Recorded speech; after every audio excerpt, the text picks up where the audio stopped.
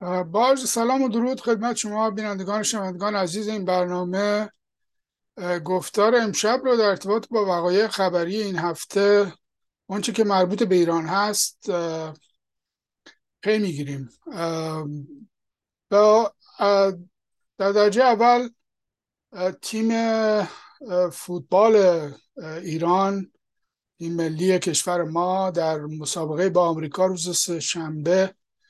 شکست خورد و با این ترتیب از دور جام جهانی کنار رفت. این در واقع اتفاق یک حسن اتفاقی هست از این نظر که به هر حال مسئله فوتبال و مسئله تیم ملی باعث شد که شکاف بین هموطنان ما حداقل در خارج کشور و تا حدودی هم در داخل این شکاف بیشتر بشه. تعداد زیادی از مردم به هر حال تیم ملی ایران رو تیم ملی خودشون میدونند و میدونستند و به هر حال کسانی هم بودند و به خصوص در خارج کشور جمعیت کثیری که این رو تیم ملی جمهوری اسلامی میدونستند و خواستار و خواهان شکست اون بودند. در بازی هایی که تیم شکست خورد به خیابون‌ها ریختند، شادی کردند و به هر حال این شکاف و این اختلاف نظر چیزی نیستش که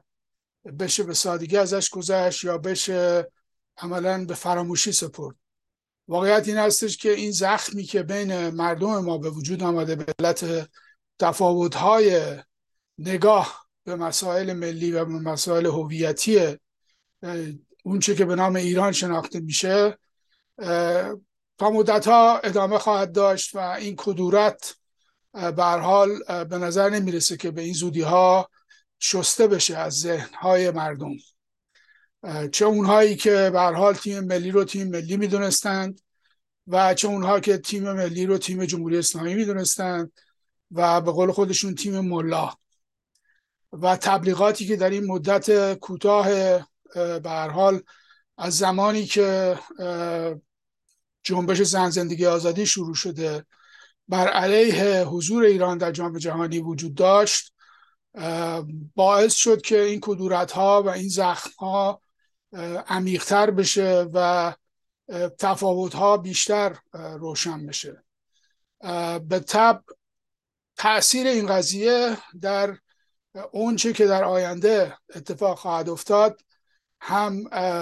قابل کتمان نیست و مطمئناً در مسیر آینده هم تأثیر خواهد گذاشت. برای کسانی ایران در اولویت اوله و برای کسانی سقوط جمهوری اسلامی در اولویته و اینکه ما در یک مورد نتوانستیم متاسفانه به یک به قول معروف زمین مشترک برسیم، به یک میانه میدان برسیم و هر دو بر روی یک مسئله توافق بکنیم، خب خطر رو بیشتر میکنه و به طبع از نظر سیاسی اون چه که به نفع میبره از این قضیه جمهوری اسلامی است. ولی واقعیت این که جمهوری اسلامی از این اختلاف سوء استفاده خواهد کرد چیزی رو حذف نمیکنه از اون مسئولیتی که کسانی که به این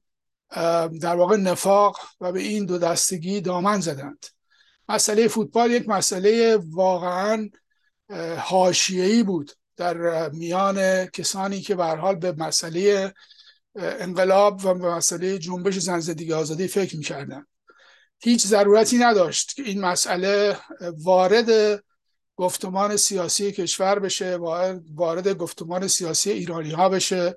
چه در داخل و چه در خارج کشور، و به این شکلی در بیاد که در آمد.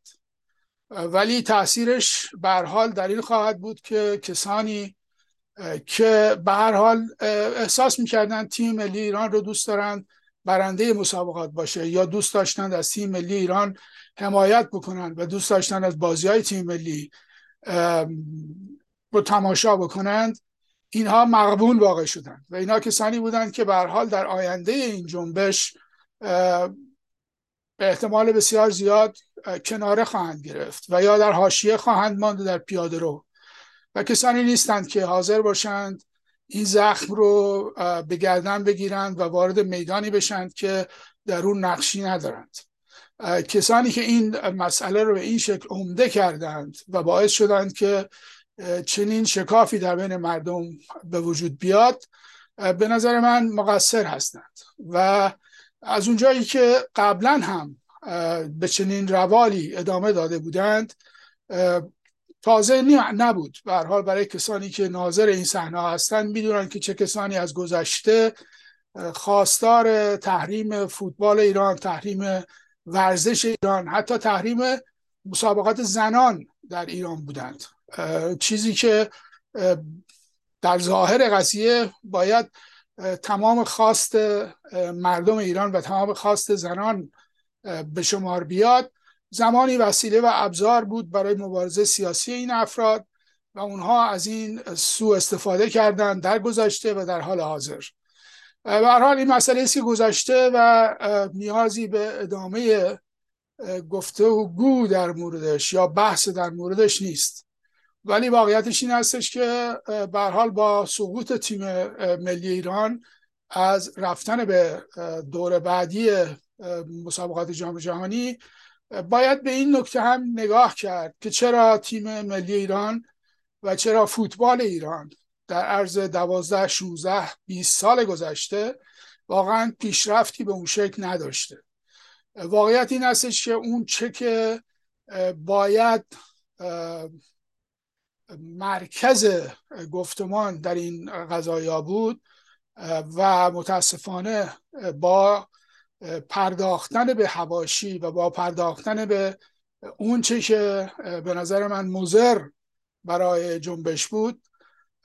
عملا نادیده گرفته شد. مسئله این هستش که فوتبال ایران هم مثل همه چیزهای دیگه در مملکت دچار یک نوع فساد و راندخواری است و به جای اینکه به اون مسئله پرداخته بشه و به جای اینکه عوامل و باعث شکست‌های تیم ملی رو ما زیر فشار قرار بدیم، بازیکنان تیم ملی رو زیر فشار قرار دادیم و بازیکنان تیم ملی رو هدف قرار دادیم و اونها رو بیشرف صدا کردیم، در حالی که اونها خود فقط بازیگر بودند. کسانی که پشت این صحنه ایستادند و پشت این صحنه از اون مف میبرند، استفاده سیاسی، استفاده اقتصادی و تمام اینها به نفع اونها هست و اینها راندخارانی هستند که در واقع از صحنه فوتبال ایران استفاده میکنن. اینها مطلقاً هدف این گفتمان قرار نگرفتند و 22 23 حداکثر 30 بازیکنی که به هر حال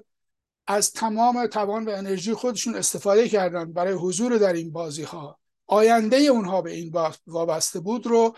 هدف قرار داد جنبش ایرانی خارج کشوری به خصوص و متاسفانه به نظر من هیچ نوع نفعی هم از این قضیه دریافت نکرد. اون چه که واقعیت داره اینه که در حال داستان جمهوری اسلامی در مورد فوتبال هم مثل بقیه چیزهای دیگه ادامه داره و همچنان ادامه خواهد داشت. نکته دیگری که در این هفته ها به هر حال مطرح شده و شنیده میشه، یک در واقع فایل هایی است که ظاهرا از خبرگزاری فارس وسیله یک گروه هکری که مشخص هم نیست که اینها وابسته به چه تشکیلاتی هستند یا به طور کلی از کجا این امکانات رو به دست میگیرن، منتشر شده و این اسنادی که ظاهرا از خبرگزاری فارس دریافت شده رو اینها منتشر کردن. اینکه این اسناد و این مدارک واقعیت داره یا اینکه اصلا این سازمانی که خودش رو به نام بلک ریوارد معرفی کرده کوچکترین میشه گفت اصالتی داره یا کوچکترین امکانی رو داره در ادامه این رفتار، جای سواله و متاسفانه همونطور که عرض کردم مشخص نیست که این گروه چه گروهی است، چه کسانی پشتش هستند و چقدر این اسناد واقعا اصلیتش رو میشه تایید کرد. اسناد رو در اختیار یکی از این شبکه‌های تلویزیونی خارج کشور گذاشتن که وابسته به عربستان سعودی است، ایران اینترنشنال، و در حال اون چی که مسلمه اینه که نمیشه در موردش به طور قطع سخن گفت یا اون رو تایید کرد یا تکذیب. ولی در اسنادی که منتشر شده حدوداً 120 تا 130 صفحه هست. یک گزارشی هم منتشر شده که مبنی بر این هستش که به هر حال دفتر آقای خامنه‌ای از بسیاری از اتفاقاتی که در داخل کشور افتاده اطلاع داشته یا دستوراتی رو داده در این مورد. و نمیدونم که واقعا من تا حدودی صفحات اول این گزارش رو که مطالعه کردم متوجه نشدم واقعا که چقدر این مسئله جدی است. اولا در اون 3-4 صفحه اولی که من مطالعه کردم ظاهرا آقای خامنه‌ای یه سری دستوراتی رو در مورد همین اتفاقات جنبش زن زندگی آزادی داده و به کسانی در واقع حکم داده مثل آقای شمخانی یا رئیس جمهور که اقداماتی رو انجام بدن و در گزارش اینجوری که از گزارش معروف میشه در واقع این افراد هیچ اقدامی نکردند و نشون میده که واقعا تنها کسی که حرف آقای خامنه‌ای رو در این روزها میخونه دفتر در واقع بیت هست، دفتر ایشون هست که معروف هست به بیت رهبری و سایر مقامات مملکتی، چه رئیس جمهور، چه رئیس مجلس، چه مسئولین قوای انتظامی، چه فرماندهان سپاه، اینا هیچ کدوم واقعا در مقابل اون دستوراتی که این داده عکس العملی نشون ندادن یا حداقل احساس نمیشه کرد که نتیجه حرف گفته این فرد به کجا رسیده و این یک بخش قضیه است. یک سری اسناد هست که اسنادی که در واقع منتشر شده مدارک یا برای اطلاعات پرسنلی کارکنان خبرگزاری فارس. خبرگزاری فارس معروف هست که وابسته به سپاه پاسدارانه و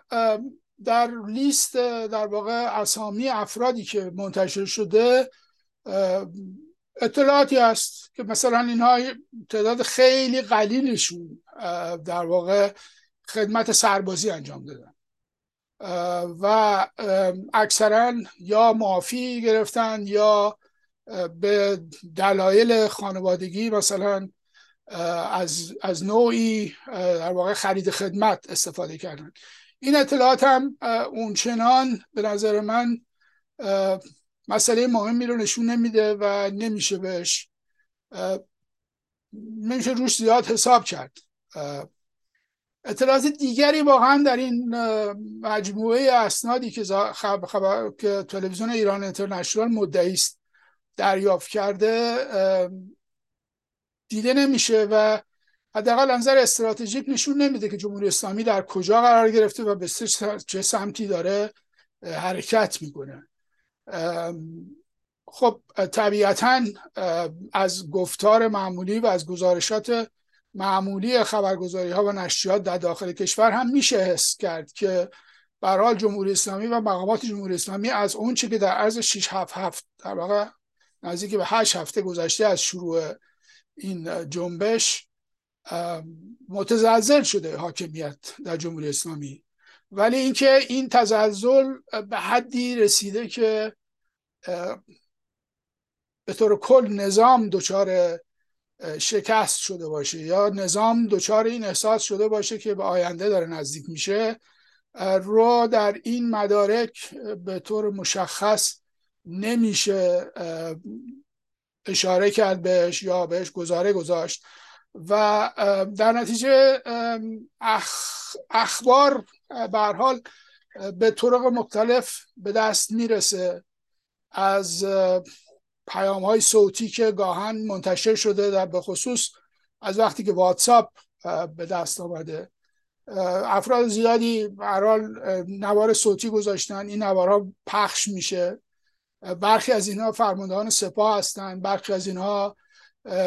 مسئولین امنیتی استانها هستند، از جمله یک فایلی که در مورد سخنان یک مسئول امنیتی در یزد منتشر شده بود و اینها در تمام این گفتگوها به هر حال معترف هستند که نمیدونن که با این جنبش چه باید کرد در قوه قضاییه اقداماتی صورت گرفته، از جمله صدور احکام اعدام و محاربه برای برخی از کسانی که زندانی شدند. خبر بود امروز که یک نفر که در کرج در جریان این در واقع تظاهرات شبانه و اعتراضات یک بسیجی رو ضرب زده بود و با چاقو زده بوده و اون طرف به قتل رسیده رو اعدام کردن در کرج. مشخصاً نمیشه هیچ کدوم از این ادعاها رو تایید کرد، ولی واقعیت اینه که بدیهی است که وقتی یک جنبشی، یک اعتراض دائمی شبانه در 70-80 شهر در کشور، بعضاً بیش از اون اتفاق میفته و هر شب هم اتفاق میفته و تداوم هم داره، پایان ناپذیر به نظر میرسه، خب حاکمیت باید که به طور مشخص در مقابلش عکس العمل نشون بده و طبیعی است که احساس خطر بکنه. یکی از اتفاقاتی که مثلا همین ظرف یکی دو روز گذشته اتفاق افتاده، نسب آقای نیری به مشاورت قوه قضاییه است. آقای اژه‌ای که الان دادستان کشور هست و مسئول قوه قضاییه، آقای نیری رو به مشاوره خودش استخدام کرده و حکم داده. خب آقای نیری قاضی است که در سال 67 مسئول بوده از طرف آقای خمینی در تمام اعدام‌ها، 3000-4000 نفر که اعدام شدن در تابستان 67 و بعد از اون، اینا همه زیر حکم آقای نیری اعدام شدند. نسب ایشون به عنوان مشاور قوه قضاییه، وقتی که رئیس جمهور هم یکی دیگر از مسئولین اون کمیته اعدام بوده در سال 67، خب یک نوع به قول معروف اعلام خطر هست، یک نوع آژیر خطر هست برای کسانی که در زندان هستند بعد از این راهپیمایی ها و اعتراضات. ولی واقعا مشخص نیست به اون شکل که عکس العمل جمهوری اسلامی حداقل تا حال حاضر یک عکس العملی است که ناشی از سردرگمی حاکمیت هست و ناشی از این هستش که دقیقا نمیدونن که با این جنبش چه باید بکنن. در آغاز صحبت در مورد مسابقه فوتبال که صحبت کردم، به هر حال این حسن رو حداقل خروج ایران از جام جهانی داره که توجه رو برگردونه به جنبش و این درگیری های بیهوده و به قول معروف خسته کننده ای که باعث شده بود در عرض این 2-3 هفته پوشش بگذاره بر جنبش زن زندگی آزادی، به نحوی کنار بره و مردم بتونن فوکس خودشون رو و توجه خودشون رو بر روی مسئله اصلی قرار بدن که مسئله جنبش هست، مسئله آزادی زنان هست، مسئله حقوق زنان هست و مسئله انتظاراتی که جوانها دارند از آینده خودشون و اون ناامیدی که به هر حال بهشون دست داده. یک نکته رو در نهایت میخوام بهش اشاره بکنم، این هستش که